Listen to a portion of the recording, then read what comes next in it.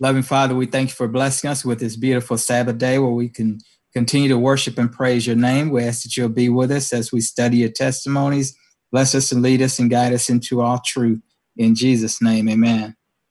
Amen. Okay, so I'm not sure how many of you have heard of the shaking before, but does anyone wish to explain what their thoughts are on that term, the shaking? Well, it's my understanding that it is a time in our Earth's history when there are those who are nominal Christians that will leave the church because they won't be able to, persecution and that kind of thing will arise, and they are not interested in that. And then others, though, who will hear the gospel, who are not now aware of some of the truths of the gospel, will come into the church. Okay. Anyone else have a thought on what the shaking means? Let's look at this paragraph. First paragraph, we're on page 172 in the paperback book. And again, that's chapter 12. It says church membership is no guarantee of salvation. Is that a surprise to you? It says that it's a solemn statement that not 1 in 20 whose names are registered on the church books are prepared to close their earthly history. So not 1 in 20 church members is ready to see Christ return. And you know, if you've ever tried to have a time at your church where you want to clear off the church rolls and you get so much opposition from people and they don't want to do it because they really think that if a person's name is on the church roll, that that's a guarantee of their salvation in heaven. But church membership is not a guarantee of salvation. Okay, so it says also those who have had opportunity to hear and receive the truth and have united with the SDA church, calling themselves commandment people of God, yet possess no more vitality and consecration to God than nominal churches, will receive the plagues of God just as much as the churches who oppose the law of God. How do you feel hearing that sentence? Well, it's kind of frightening, really. But you know, that again deals with professed Christians. And we know that we are the Church of Laodicea, and we know that there are some things that the true witness has counseled us about. And we're going to have to take heed to that counsel if we don't want to be among those that receive the plagues. Okay, anyone else? How does that make you feel hearing that? Basically, those Christians who are not fully committed to God will receive the plagues just as much as those who directly oppose God's law.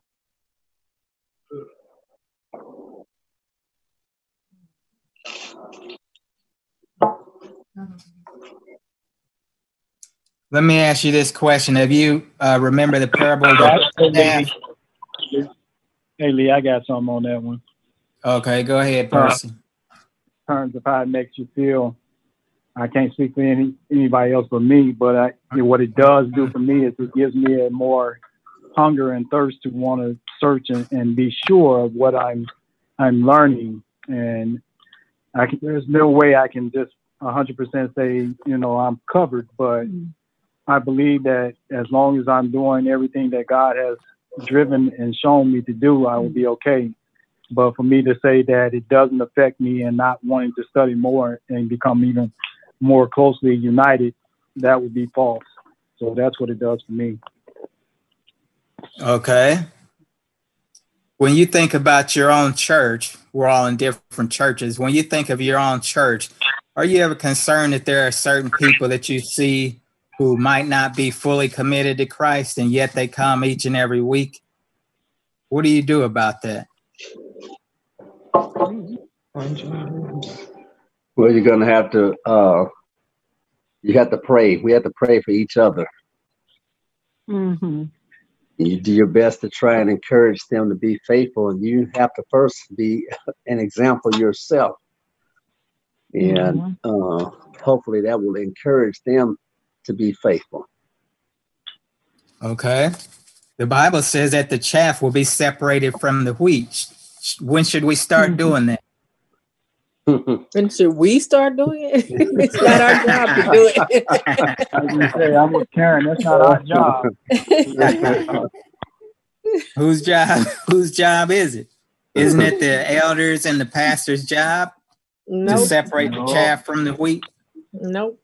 Definitely not. Don't even try to put that on us.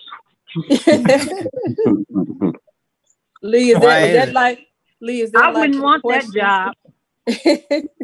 Is that like that question? Is that like that question? When did you stop beating your wife? Or the question is, have you stopped beating your wife? That's the proper way to say it. So either way you say it, you incriminate yourself. It's very interesting that many people do take it upon themselves to try and determine who's chaff and who's wheat, but we don't have that type of discernment, do we? That's left up to the Holy Spirit to do that. You know, and many times I like the phrase, because Lakita and I like to fish a lot, where God says, you catch them, I'll clean them. But many times we want to catch them and clean them. That's not our duty. The chaff and the wheat shall grow together. And the reason why is chaff looks just like wheat until you put it in the wind and the wind starts blowing around, then it separates.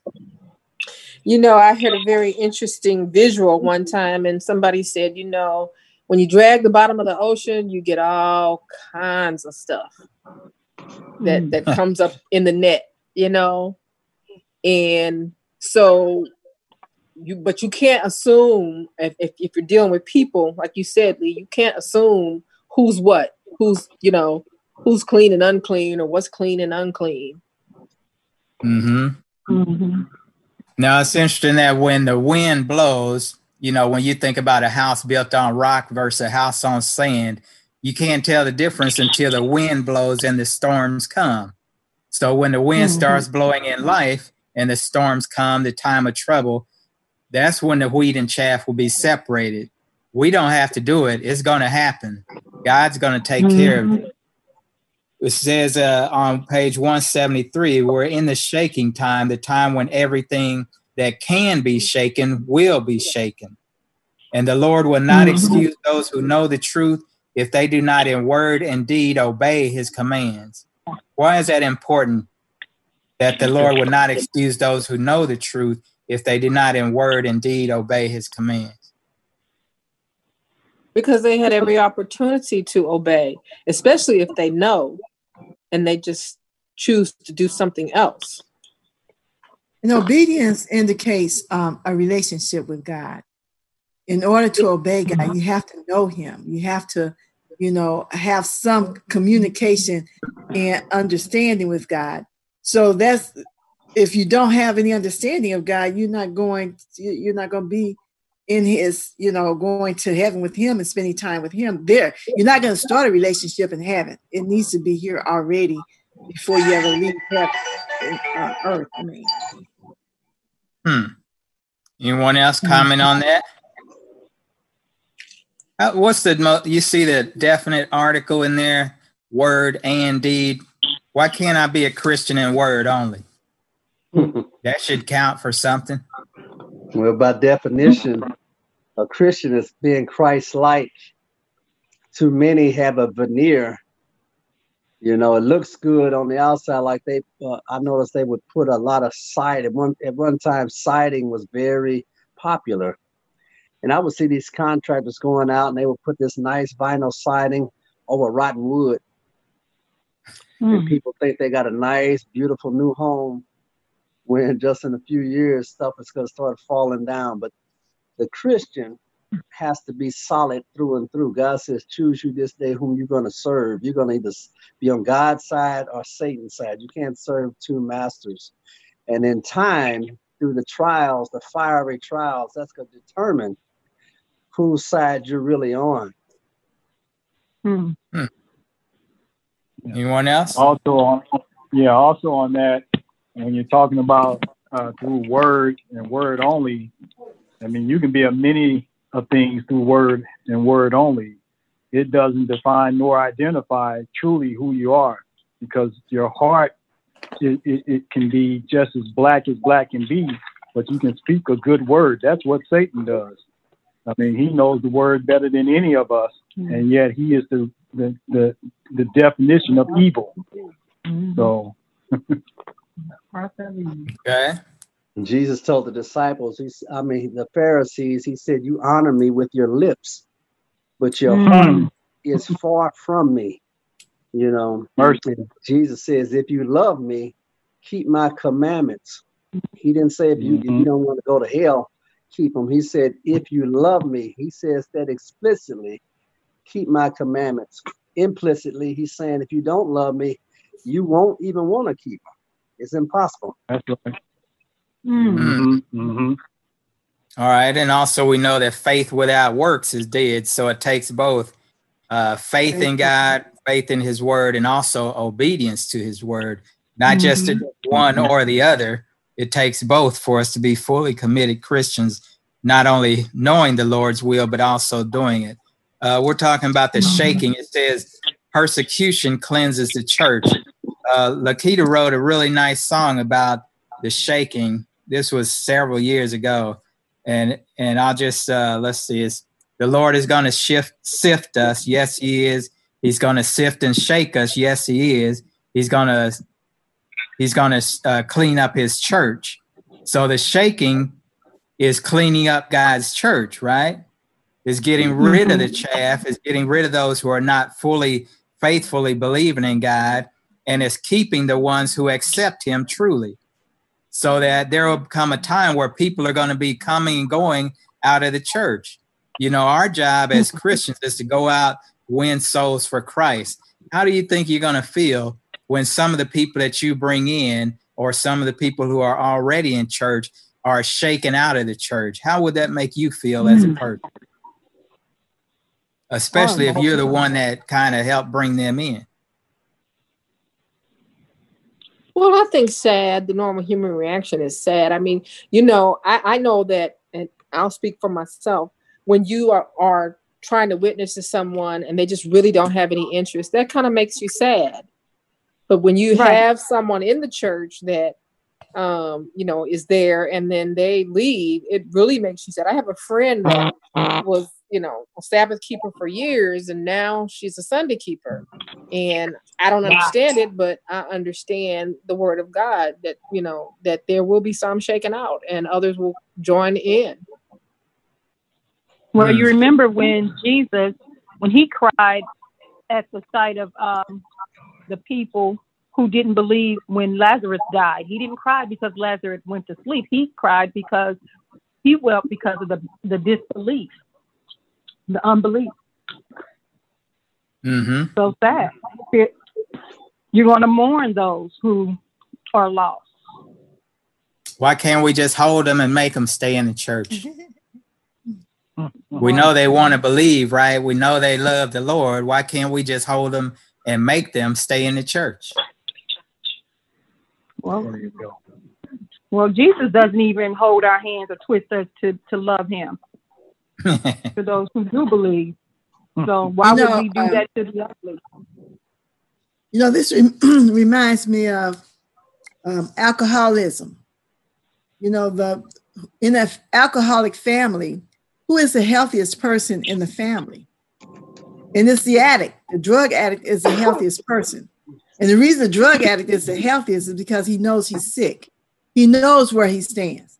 I'm not for sure if we need to mourn those who are leaving the church because they know where they stand. Those who are in the church and who are lost in the church, who we are sitting on these pews, each of us in the church, and we lost. Now, we're not mourning each other because we see each other, but that does not make us saved. So, you know, I have no real place or feeling about people not being in the church. I always encourage everybody to pray, because the important thing is that people have a relationship with God. That is the most important thing, is that they are connected to God. And then God can do something when people have some connection with him.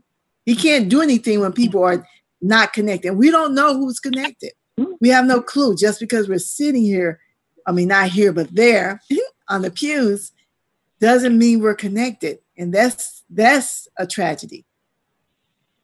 Okay. That's an excellent point. Relationship is what it's about, because we can look at each other and look at other people in the church, and we just think they must be a true Christian. I know this person loved the Lord, but only God knows our hearts, right? And that's what matters to him is, do we truly love him? Do we accept him? Do we keep his word and obey his commandments? Or are we just giving him lip service and not truly life service? If you are not committed, if you don't have that relationship, as soon as persecution starts, you're going to fall out of the church, because it's just not worth your time. It's not worth your effort to put up with what you're going to have to put up with. One thing that Elder Brooks used to say is, or Cleveland used to say, is that there's a lot of people who say, when persecution starts, then I'm really going to start witnessing in earnest. But that's not how it works. The witnessing brings on the persecution, not the other way around. So we need to be out witnessing for Christ, telling others about his soon return. That will bring on the persecution. I have a question about persecution. So is persecution, remember the martyrs from back in, a long time ago in the early church, there was persecuting, the Christians were persecuted. So my question today is, are we talking about that type of persecution, or what type of persecution are we talking about that's going to lead God's people out of church? They may call them to fall from the church. Is it us persecuting each other? We know that the scriptures tell us that there's going to be a time when we can neither buy nor sell. And so, except we have the mark of the beast. And there are people that are going to say, well, yeah, I got to eat, and I got to feed my family, and I got to, and I got to, and not trusting in God for those things. They're trusting in themselves and trusting in man. And so, that's the type of persecution. Now, of course, the spirit of prophecy also talks about there's going to be some that are killed, some that are going to be imprisoned. So yes, that's going to be part of it also. But I think the largest majority are going to be those that just go along with the rank and file because, well, I got to eat. Well, I got to have food. I got to have a house. I got to. But is it possible to have different layers of persecution? Like, for example, could not personal trials be considered as a form of persecution that may shake us out of the church? Even trials, with each other in the church. Can that be considered like COVID-19? Some people, may give up their hold on God because somebody they know loved, and love died, So that's what my question is. There's a difference between the persecution and the shaking. But the Bible says those that choose to live godly in Christ Jesus shall suffer persecution. I gotta have food. I gotta have house. Okay. I think somebody else is talking on the phone. Mute your phone if you're not directly asking the question or speaking, please. Christina, I think you had something. Anyone else? Persecution? Can you just have if you and I have a disagreement, is that persecution? Should I fall out of church because of that? People do. It depends on the individuals that's involved. Some do consider it persecution. But as Paul alluded to earlier, when you're talking about persecution in terms of the shaking, there are two different identities there. They're not the same. And isn't it the shaking will happen at the end? Not at the end, but it's when God is cleansing his church. It's a specific time. I always thought persecution can happen along life's journey. Okay. Tori, you look like you have something to say. Okay, let's look over on page 174. Some of these questions will be answered as we read a little further, and hopefully you've read this in advance. superficial believers will renounce the faith. Again, it goes back to, as Lakita was saying, our relationship. If we have a superficial relationship, not a fully founded on Christ, rock solid relationship, then anything could drive you out of the church, literally. You know, if a person comes up to you and says, "Oh, I don't like that hat you're wearing." You know, if you're not rooted and grounded in Christ and you're superficial, that could cause you to leave the church. Or if someone asks you to volunteer or participate on a church committee, or that maybe the pastor and the treasurer or first elder come to you and ask, you know, are you doing okay with tithe and offer? We noticed that things aren't as they used to be. That could drive you out of the church. But that's not necessarily the shaking. It's got to be the foundation has to be on Christ. So that if you are rock solid with Christ, when the shaking comes in earnest, the time of trouble hits, you're still going to be able to lean upon Christ and you won't be shaken out. But one thing that's mentioned to us is that now we have opportunity to go out and reach other people, to spread the gospel, to knock on doors, to hand out flyers, to have prayer meetings, to open up revivals, etc. And if we don't do it now when the opportunity is good, we're going to have to do it during the time of trouble, when it gets tough and when it gets tight and when people are locking church doors and threatening your life. We need to be moving now, not wait until that time period when persecution really commences. What we don't do, or what we fail to do now in times of peace, we're going to have to do in times of persecution and trouble. So we don't want to just sit back and talk a good show, but as we just read, we want to be faithful in word and in deed, actually doing God's wills.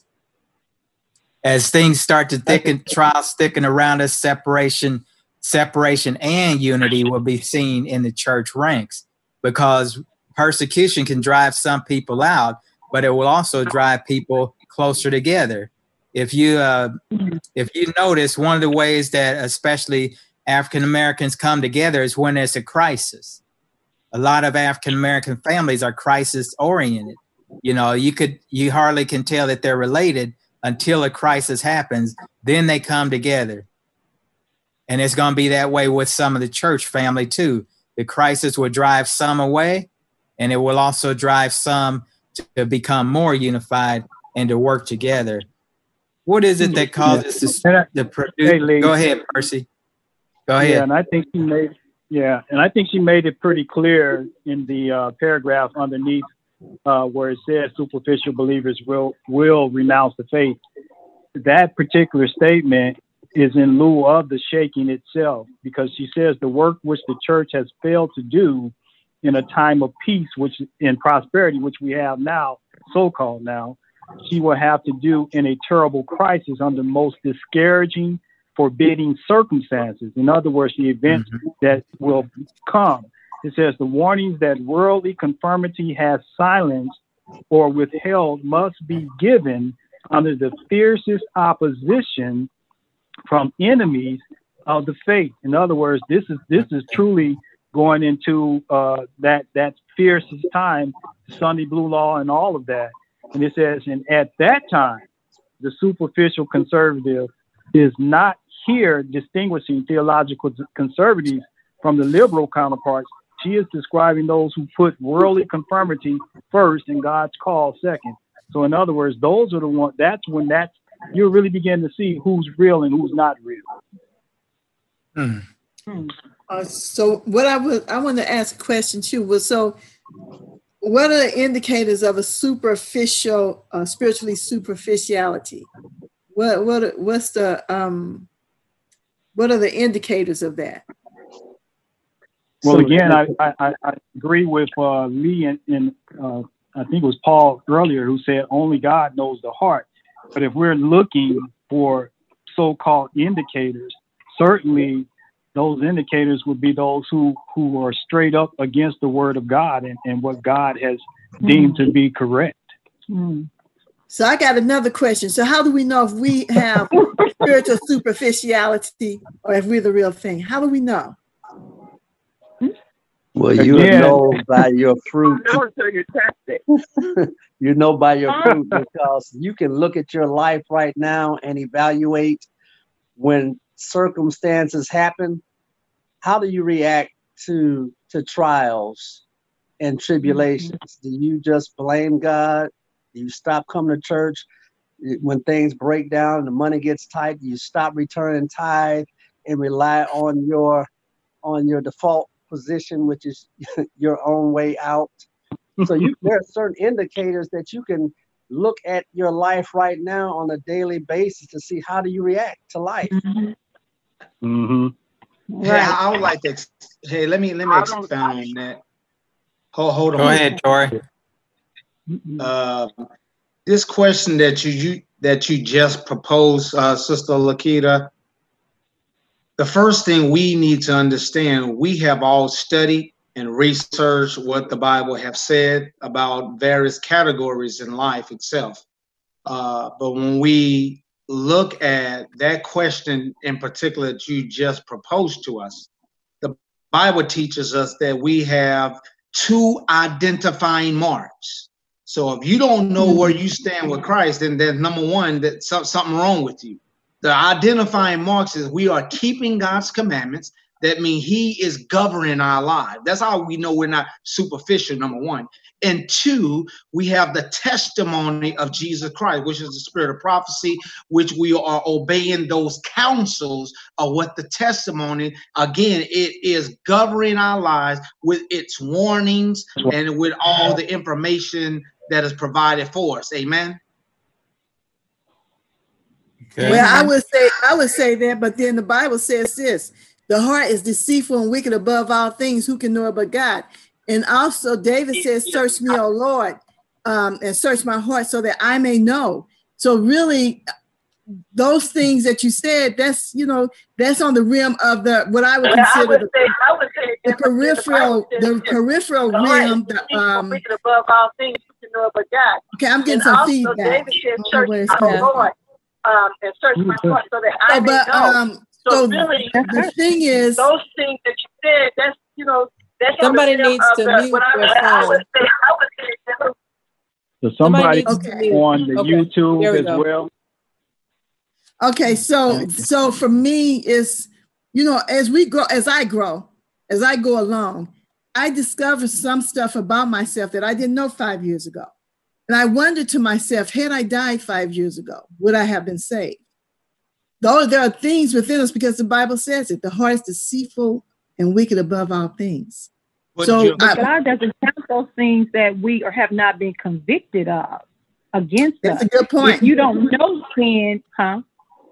I said that's a good point. I agree. Go ahead, Christina. So, no, that's basic to me. If you haven't come, he said that he will lead you into all truth. He didn't say overnight he's going to unveil everything to you. So it's definitely a relationship with God, and knowing where you stand with God is a daily walk with him. Amen. But that wasn't the question. Yeah. The question, whoa, let me interject really right now.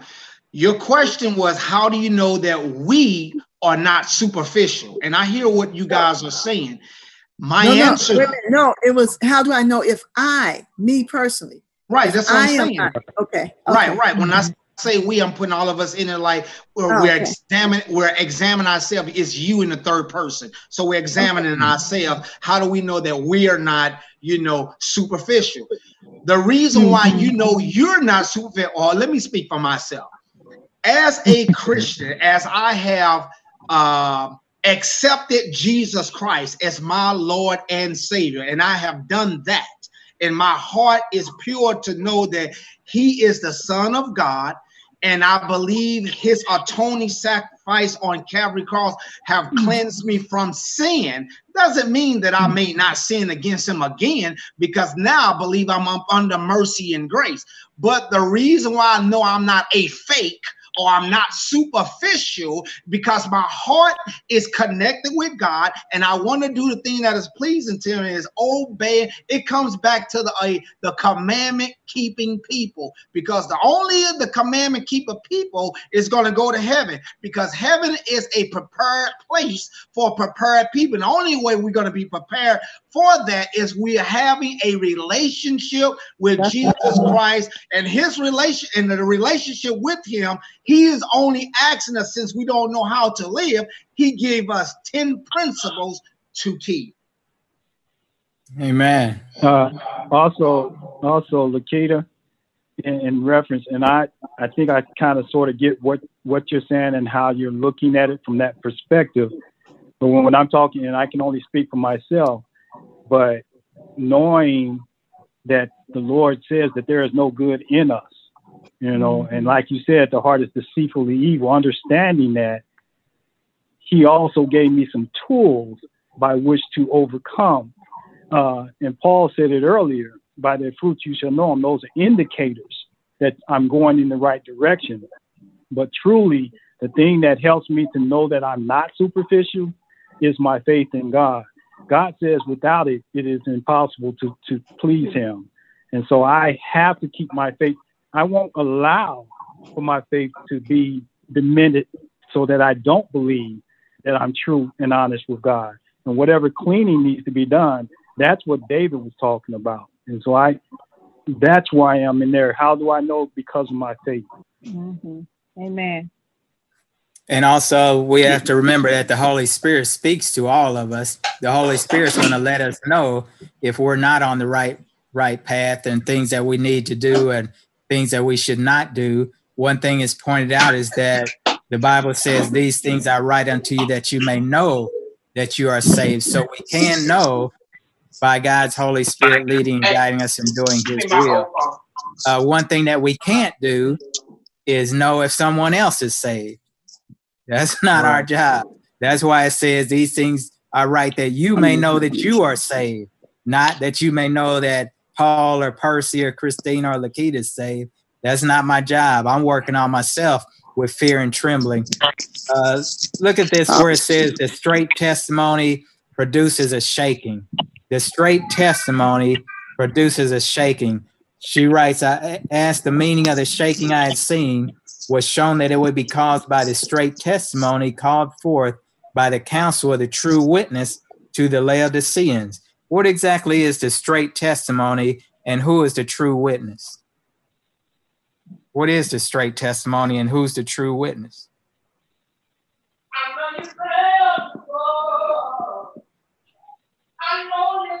Well, I think the straight testimony is just the unwatered down word of God, and the true witness is Jesus. So, okay. Anyone else? Well, the message to the Laodicean church was that you need to repent. You are rich and increased with goods and have need of nothing, so you don't realize your own spiritual bankruptcy. But see, the pretenders will not, they will get upset with that message of repentance because they don't feel like they need to repent. And so that's going to anger them, and they won't endure that straight testimony. Anyone else? True witness, straight testimony? Well, I think it's reproof. Okay, on this sentence on page 175, paragraph 4, it says, they despise the straight testimony that reaches the heart and would rejoice to see everyone silenced who gives reproof. So I'm thinking the testimony is that when we are reproved of our state of mind, our state of spirituality, reproved of sin, then that's going to cause a shaking of the church. How many of you like to be told that you need to make a change? Nobody likes to be told that they need to make a change, right? So if we're studying God's word, what'd you say, Paul? I said, if you're sick and the doctor said you want to live, you want to continue to live or get better, you have to make a change. You don't want to ultimately, but You do ultimately, but if you like drinking and smoking and the doctor says you got to quit drinking and smoking, you're going to deny it at first. You're going to deny it. You're going to get mad. You're not going to want to change till ultimately you have to come to the realization, I need to make a change. So when we're hearing God's straight testimony, and it is asking us to repent from our ways, to change the way that we're doing things, to change some of the things that we're doing, some of the things that we believe, some of the things that we think, some people not going to stand for it. And they're just going to say, hey, forget this. I'm going to do what I want to do, and I'll go elsewhere and do it. So the straight testimony is going to cause a shaking in the church. Go ahead. But Elder, if you put it and you ask the Holy Spirit to penetrate your heart, you as a Christian, you know that if you love the Lord, not because you're afraid of him, but if you love him, you're going to do anything possible for the person that came down from heaven and died on Calvary for you. You should be making it meaningful in your heart with his words that I'm going to do everything God asks me to do because he came and saved me and he loved me. And if you love God, he said, if you love me, keep my commandments. Amen. Anyone else? I have something to say about it. As in connection with the true testimony. How related is it to the 10 Commandments? Because everybody will say different churches, different religion, different denomination. They know the word of God and they lived it. But as it relates to the 10 Commandments, in particular with the 4th commandment, you only find that there are only a few denominations that observe the commandments of God. But my question is, how does it relate to the 10 Commandments? How does the straight testimony relate to the 10 Commandments? Is it talking about the 10 Commandments, or is it talking about something else? Okay, what are your thoughts, anyone? Well, I think that certainly, when you talk about living a Christ-like and a Christian life, the 10 Commandments are a transcript of God's character. And so, yes, I think you're definitely talking about the 10 Commandments. I think, though, that each one of us in our Christian walk, we are at different places on the road, and there's different things that we each have to overcome. And so I think that the straight testimony so I don't know who was saying it, but I think the straight testimony deals with those things that each one of us individually has to overcome, and we don't want to hear it. We don't want to hear, oh, well, you need to stop doing this and start doing that, or you need to, you know what I'm saying? We don't want to hear it. That, like for instance, there's some things as a Christian we should say no to. There's other things as a Christian we should say yes to. So I think the straight testimony involves both as it relates to us. And so the people that are going to be shaken out is going to be because they don't like the truth. They don't like hearing the truth. Now, I have to say this too, that we as a church don't do well at going to people in love. And stuff in love. So that's something that we're going to have to work on as a church. Karen, do you think if you're telling me something that I don't want to hear about myself, do you really think that I'm going to pick up some love and I really just don't want to hear it? No, I don't think you're going to pick up love, but I think that if I'm the one coming to you telling you something about yourself, then I don't want to hear that. I need to pray first. I need to ask the Lord to tell me how to say it, how to bring it to you. But yeah, no, I mean, those that are going to be shaken out, they don't want to hear no kind of way, no way. You could put, sugar and icing on top, and they don't care. They don't want to hear it. And they're going to be shaken out. There's going to be many that are just going to be shaken out because the truth is they think they're fine the way that they are. And they don't want to do anything different. I think too, as a sister, if I don't know something that I'm doing and it's based on scripture and I'm asking the Holy Spirit to continue to lead me, the Holy Spirit may have led you to me to say, this is what you're doing, but it's because you don't understand it. And I'll work with you and we'll pray together and we'll study together until you get it. And I think as a person like me, I want somebody to tell me if this is not right. Let me give you an example. I've learned so much from being in your class about Ellen White. I knew very little other than I knew she was a prophet. I knew Seventh-day Adventists believed in her. And then I got bits and pieces. Once I was able to study and study like a whole chapter on where those bits and pieces came from, it started to connect. These are things you need to change. These are things you need to work on. And the Holy Spirit is going to be there with you as he guides you and leads you. If only you open your heart and you be willing to that. And I think it has to be a willingness when someone comes in love. Now, everybody's not going to come to you in love. I know that for a fact. But the ones who do, and even the ones who come in anger, if you stop and think later and you say, I'm going to pray for that person, but then you stop and think, what did they really say to you? They may not have said it in the way you wanted to hear it, but they got it out and it made you go back and say, Holy Spirit, work with me. Yeah, also, I just wanted to say in reference to Lakita's question too, you know, if you're coming to me and it doesn't, how do you think I want to hear that? You know, oftentimes we just as individuals, even though it's something we don't want to hear, just the simple fact that it was stated, we heard it. We may not have accepted it at that time, but we heard it. And the result of that is not love it, because the Lord says that this message will not return unto him void. He says that even though you may not accept it at that point, that doesn't mean the Holy Spirit stops working. It presses forward. And at some point in time, it's going to give the realization whether we like it or not. And Sister White said in this statement here, which was phenomenal to me, she says, I asked the meaning of the shaking, and it said, I had seen and was shown that it would be caused by the straight testimony called forth by the counsel of the true witness to the Laodiceans. It says, this will have its effect, not it may, but this will have its effect upon the heart of the receiver and will lead him to exalt the standard.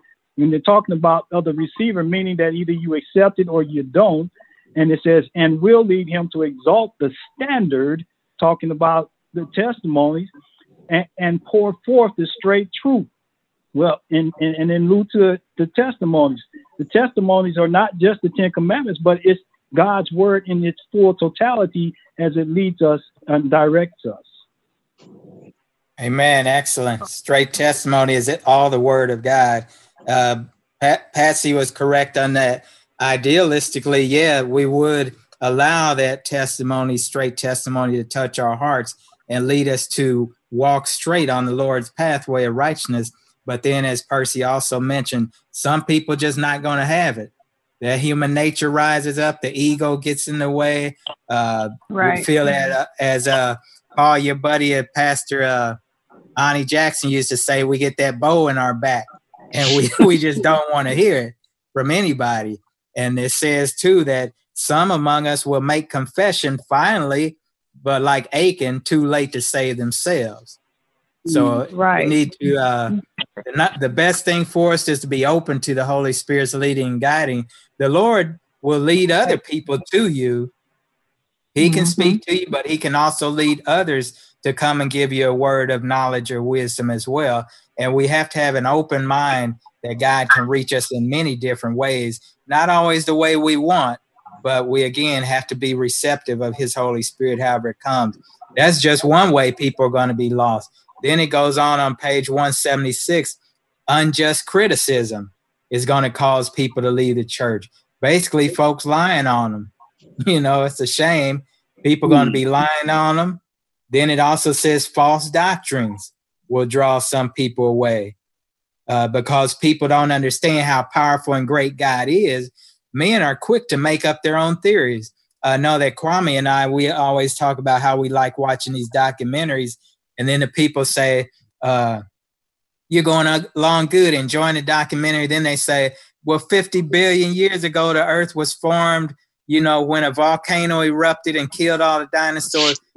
That's just man's false science, so-called, because some people don't accept that God is so powerful that he can create the world in 6 literal days. They just can't believe that God can be that powerful. So they just make up theories. And there's a lot of people who will be lost because of those false theories. So there's going to be a lot of things going on. One thing that's going to protect us is, as we had mentioned earlier, don't be a superficial Christian. It takes study. It takes prayer. It takes witnessing. It takes understanding. It takes accepting God's Holy Spirit speaking to us to have that foundation and that relationship with him. If we're just the type that just want to be Seventh-day Adventist only on the seventh day, or only love the Lord when he shows his love to us, that's not going to keep us when the persecution starts. It's going to take more than that. So we always have to have our hearts and our minds open to the Holy Spirit's leading and guiding us. And on page 177, it says, the enemy will bring in false theories, such as the doctrine that there is no sanctuary. That's another thing that people are going to leave the church over belief in the sanctuary or not belief in the sanctuary, over people lying about them, over false scientific theories that people put out. It says rejection of the testimonies. Also, Karen, you reading the testimonies volumes now. The Seventh-day Adventists will take their stand under Satan's banner, will first give up their faith in the warnings and reproofs contained in the testimonies of God's Spirit. What do you think about that? People who give up first their belief in the testimonies. Well, I think that it's like creeping compromise. You know, you start one place and you end up a whole different place. And she says further on that, you know, they start with that and then they're going to end up giving up their belief in the word of God. Mm-hmm. I think it's interesting when she talked about they're no longer going to believe in the sanctuary, but the Bible says thy way, O God, is in the sanctuary. Mm-hmm. And so the way to heaven is a thorough understanding and application in our lives of the sanctuary message. And so, you know, I was thinking about that today, and I was thinking about the altar, the burnt offering. And many of us are stuck there at that place in the sanctuary because we refuse to die to self. We refuse to crucify self. And so we haven't even gotten inside the actual sanctuary yet because we're still in the outer court. Interesting. What do y'all think about that? People will deny the testimonies and allow themselves to be laid out by Satan. I mean, she herself says her message is the lesser light pointing to the greater light. So when we decide to turn off one light, you know, the other light is going to be dim too. You know, we're not reading the spirit of prophecy. Also, when you look at the prophets of old, you know, the reason the Israelites went in and out of captivity so often is because they refused to listen to the prophets of old. They refused to hear and understand. Also, I call those, you know, those are the people that are called scoffers in the Bible, you know, don't believe in the truth and stuff. And it's not acceptable. I'm just going to say this, and I know everybody going to jump on me, but it's not acceptable for us to, I hear so often, well, that's not a testing truth. Anything that you know is a truth is a test for you. Anything that you know is a truth. So if you say, I believe and accept Ellen G. White, you know, as a prophet of God, but then you decide, I don't believe in the sanctuary message, or I don't believe in, you know, the dietary, you know, the dietary message. I don't believe in tithe. Now, if you start picking and choosing, then pretty soon you're not going to want to do anything. It's just easier to float downstream. And it's easier to just become that person that's sitting. We're just sitting on those pews, just waiting for something to shake, for an earthquake to come along. And then we're just knocked out for that. It's gone. I wanted to say that the Bible do say that, you know, we must guard the avenues of our heart, and that we need to test all things, you know, all doctrine too. And one of the reasons is that, you know, in the church, you know, there are going to be many people who speak eloquently and who have a lot of influence on us as members. And so, you know, if we are not careful, you know, in even scrutinizing too, you know, we can do that. That's okay. We are going to caught in the web of some of these ministers who we give our pulpit to preach, and at the end of the day, they're the ones who are going to leave our church. For one, as Sister White mentioned, that even the testimony. I remember in Jamaica there was an elder. He didn't use Sister White writing at all in none of his sermons because he didn't believe in it. And I'm like, that's a shame, because it would seem fair if the persons out there in the world do not believe in her writing. But for you and I who believe in the Seventh-day Adventist doctrines to say that we don't believe in it, then it's like we're speaking, we're saying it to others, but we don't believe it ourselves, and that's sad. Amen. Karen, did you still have to leave at 3:30? Yeah. Okay, let me finish up with this. On page 178 says the enemy has made his masterful efforts to unsettle the faith of our own people in the testimonies. And Proverbs 29:18 says, where there is no vision, the people perish. Sister White has given us some vision about God's plan for us through the testimonies. It says, it's Satan's plan to weaken the faith of God's people in the testimonies, because next follows skepticism in regard to the vital points of our faith, the pillars of our position, then doubt as to the Holy Scriptures, and then downward march to perdition.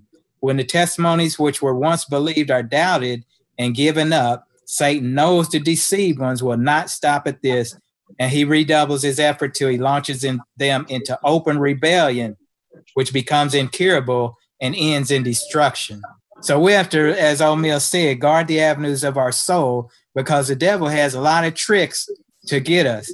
And while we might be looking on the left hand, he's over on the right. When we look on the right, he's on the left. We look in front, he's behind. He's always up to something. So we have to be very careful that we don't allow God's word to slip past us in any form or fashion, whether it's the Holy Scriptures themselves or the testimonies or a beautiful message given in sermon or a prayer meeting thought or whatever it may be. We want to take hold of the word of God, hold on to his unchanging hand, because the shaking is coming. As Percy said, it will come as it has been prophesied. We just need to make sure that we're holding on to our relationship with Christ, not just staying where we're at, but moving forward to a closer walk with him. Amen. We only were able to get through half. So next time we study last day events, we'll start on page 178, defection among church leaders. We'll start there. O'Mill kind of hit on it a little bit. Defection among church leaders. Doesn't that sound amazing? That the church leaders will be leaving the church? Man, wow. Yeah. Got to stay prayed up, right? Got to stay prayed up and on the Lord's side at all times. So if we could ask Brother Paul to close us out with prayer. And then we'll next week, Karen, testimonies, chapter 65. Correct. Okay. Go ahead, Paul.